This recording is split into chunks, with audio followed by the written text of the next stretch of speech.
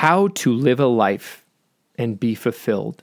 Episode 25 of Psychotherapy with your host, Jet Dunlap, is about living a life.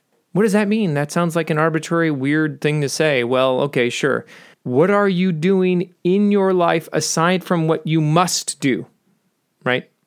Live somewhere, take care of yourself, take care of your family.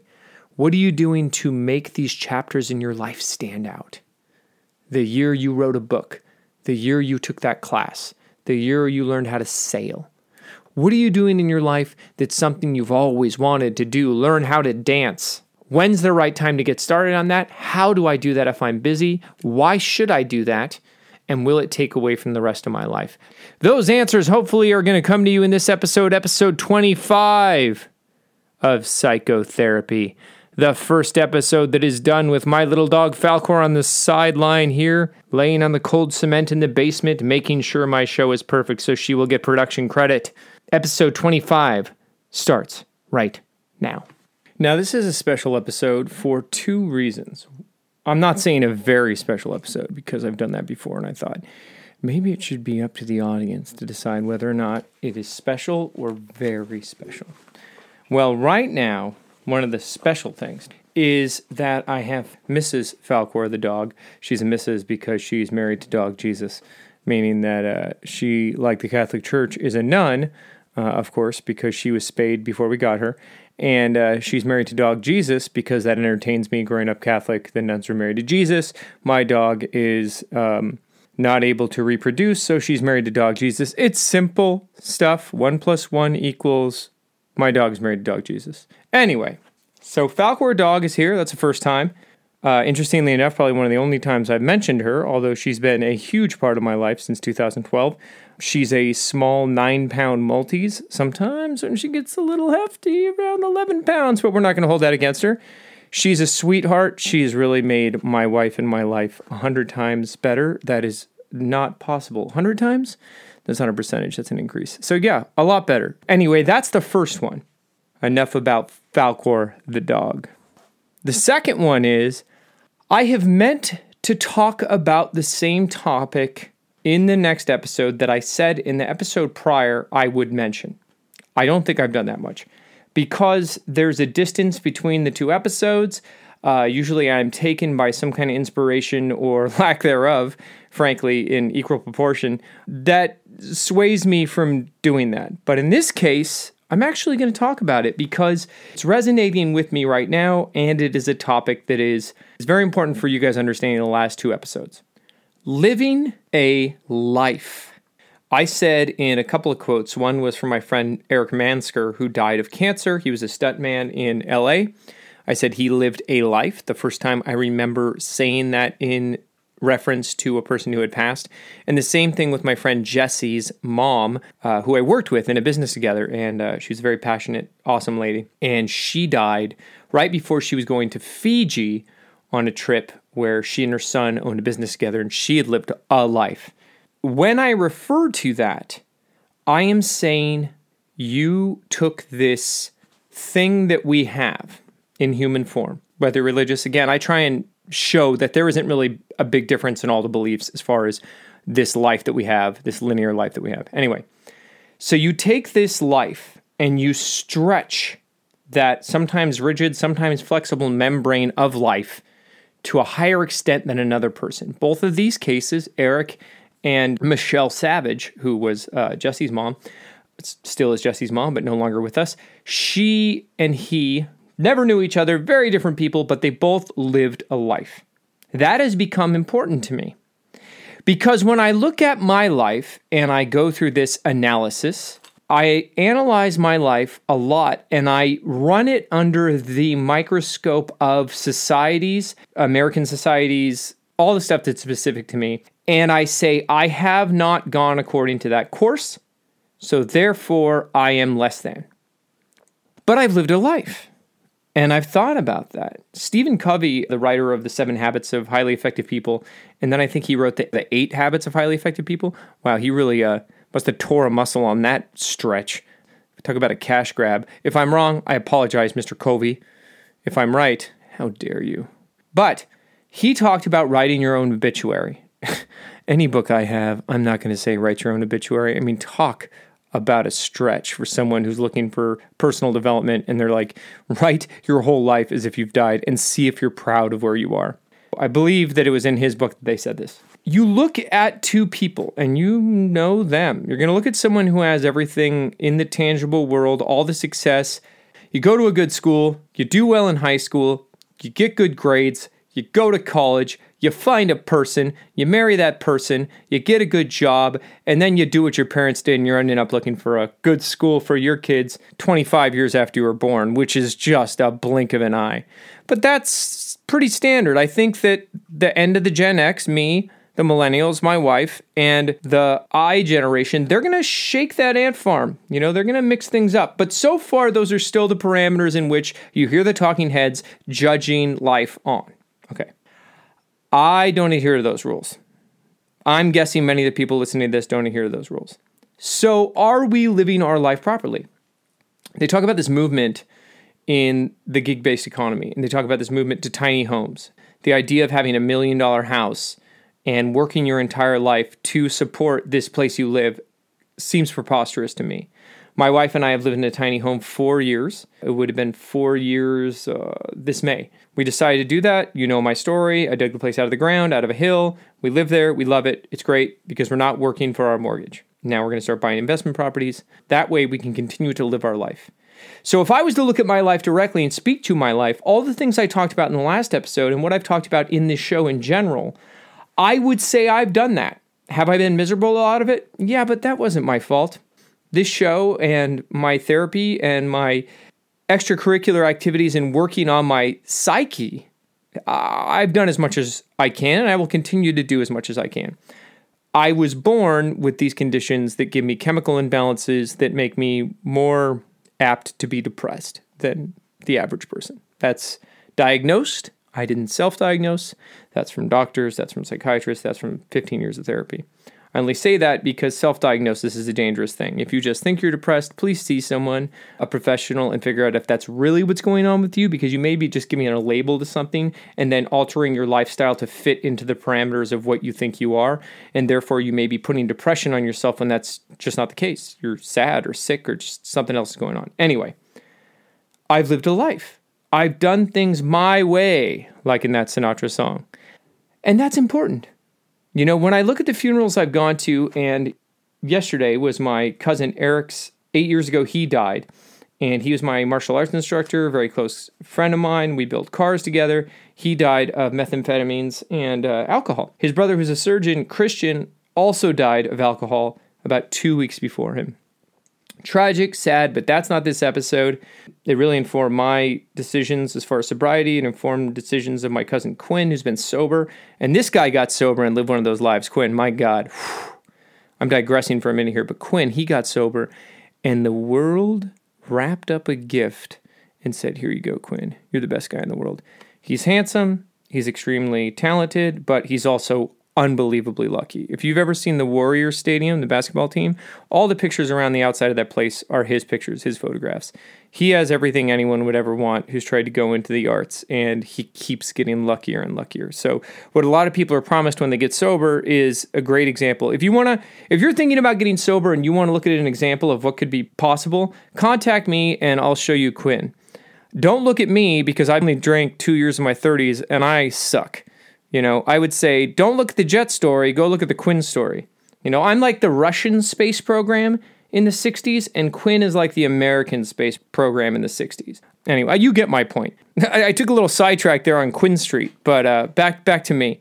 And what I mean by that is I have done a lot of things. My brother, when he had the toast at our wedding, he was one of my best men. And I've said before, Stephen and Chris were average men at best. They're not even that tall. I mean, you put them together and they'd be a giant then because they're like 5'7", so that doesn't really work. Stephen had a toast at my wedding that was about my life and what I've done.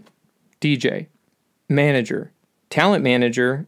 I worked in the newspaper business. hosting, television production, media production, consulting, all these things. If I laid out all my business cards from different businesses, you'd see they'd cover an entire table. And not a small table, not a child's table, a giant's table. And I think I went into that long enough. But the point is he talked about how many things I've done. And that used to be an insult. Jack of all trades, master of... fill in the blank. None. That's right. I used to think, oh my God, I'm a loser. What am I doing? I can't figure out what I want to do. But what I've been doing is stretching that membrane of life, right? All these things that if you look at the end of your life, you will go, wow, I did all that. You know, rock climbing in the mountains in the Alabama hills last year was terrifying. When I was going from one hole to another, just meaning I wasn't clipped in from one area to another, I'm walking like 15 feet up this windy, very sharp rock face, and then I'm clipping in. That was amazing. Jumping out of airplanes, that was amazing. I talked about it very briefly on my last episode, but I did a documentary about old World War II biplanes where I'm leaning out the side of these things with a camera going across the Pacific Ocean. I directed that. All those things were experiential.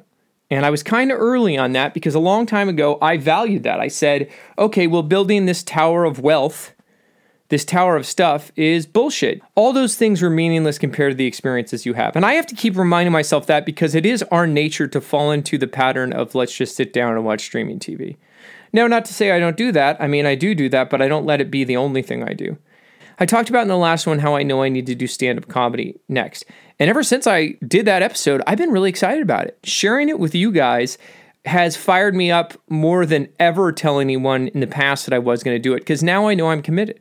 Because I've told this audience that can't disappoint. These are people who listen to me, and you know who they are because you're them, and expect certain things out of me, authenticity, right? And I mean stuff that even makes me look crazy, like talking about how the fact that I lost my mind, all these embarrassing things, tough things to talk about that I've never even talked about to my closest friends, I'm spilling out to you, and one of my scariest ones is stand-up comedy. But that's going to be a new chapter in my life.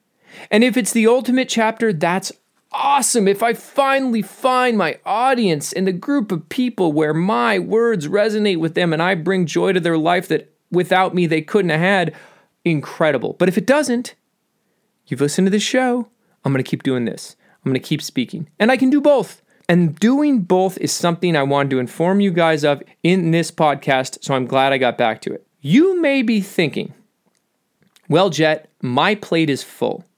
I keep coming back to children. I don't have any, but a great friend of mine, Sean Epps, I love this dude. He was my assistant manager at AT&T. We knew each other all the way back to Circuit City. I've known this guy since like 2003. He just had a baby yesterday, so congratulations to Sean Epps and his significant other. That's just beautiful. Staying on the topic of Sean, I talked to my friend Sean Rice today. He's a professional photographer, and when I was talking to him, his baby was in the background. I could hear her. So I want to talk to the people whose life is busy, who aren't me, who aren't the people in the entertainment industry. I'm talking to the people who have a day job, like the Seans, and have kids, and have all these responsibilities that I don't. What you're thinking is, how do I expand my experience? How do I stretch that membrane of life to be able to feel like these chapters actually matter? And what I mean by chapters is, you don't want to look back at any age and say, oh, all I did was that after I got out of college, and how did I get here? You don't want it to slip by. You want it to have like, oh, that's when I was doing that really awesome thing where I was taking pottery and I did all that stuff. I don't know about pottery. That seems kind of lame, but that's for you to judge. Okay, not pottery. You wanted to write that book and you did it. These are pieces in the puzzle of your life that makes it so much richer, right? But I want to talk to the people who have all this responsibility. I want you to think of your life as if right now, everything that you are doing are ice cubes in a glass, okay? And you're thinking, I can't do anything more. I want you to think of the liquid that's poured on that ice, in that cup, as the stuff you can do outside of the things you're doing now. So the liquid around the ice, they only complement each other, right? That's the point of this story, is that I want you to understand that there are those free moments. This podcast, I record it. It takes me about an hour and a half, 2 hours at different times of the day to finish this thing. I guarantee you, if you have an iPhone and you look at your screen time at the end of the week, you're spending 7 hours, especially if you have a day job on your iPhone. So if you are like many people and you want to record a podcast, you want to do something like this, you can do that in these little sections between the ice, in those 20 minutes. Steal 20 minutes 3-4 times a day, and you're going to be able to do this. I don't care what you do. Okay, you're going to be able to do that thing that you've been putting off forever. And I made a lot of suggestions in the last one. A lot of them are recreational. Some of it may be weight loss or whatever the case is. I think that the most important thing a healthy person can do is expand that experience. Put those flagpoles in the ground and say, this year I started this. It changes everything. I wanted to rock climb my entire life, but I was afraid because my dad was afraid. I wasn't even afraid. It was just my dad didn't like the idea of it in the 90s, so I put it off until I was 39 years old. Now I love it. Now it informs where I go on trips. Now a ton of my friends, 10 people that I met in the last year through rock climbing. I look at the mountains from a totally different way, even though I've loved the mountains my whole life. I didn't know what I didn't know, right? I didn't know there was something out there that I loved that I just wasn't paying attention to because I hadn't explored that part of my life. Now I'm starting welding. I started welding the other day when I was trying to I talked about it in episode, what was it, like 19 when I was in Mammoth?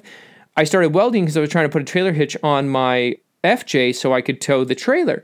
But then I started welding. I'm like, I want to get into welding. I've gotten into woodwork. 1 year was where Gina and I did our wedding. 1 year was where we built our house. The other year was, where we were pursuing acting. Gina and I actually got to be on a TV show together. All of these things are big, significant moments that can differentiate the years. And the differentiation of the years is so key.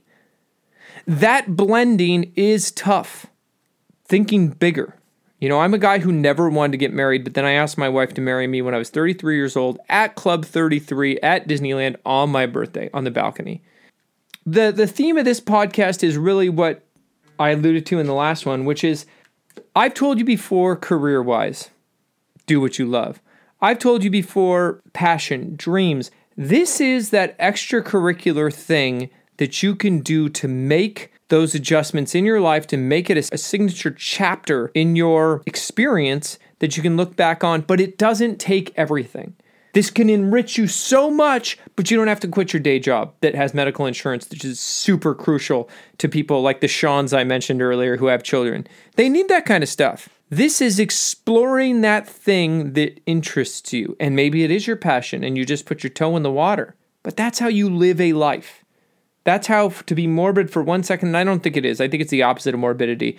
But when at the end of your life, they'll go, this guy did this. Picture the slideshow of your life. All these epic shots of you doing cool stuff. Doing stuff that you thought in your head, man, I want to do that. I sang to my wife at our wedding. I've never sang anything in my life, but in front of my grandmother, in front of my whole family, I sang a Frank Sinatra song to my wife. It probably sucked. But I did it. And that's a thing I've done. And I get to keep that with me. So if it's singing karaoke, if it's rollerblading across the world, that's crazy. Don't know where that came from. Don't do that or do that. Whatever it is, it's just the liquid around the ice in your life. You can add it to this experience. It doesn't need to be the all or nothing thing. Thanks for listening, friend. I'll talk to you next time. I'm Jet Dunlap, and this was Psychotherapy.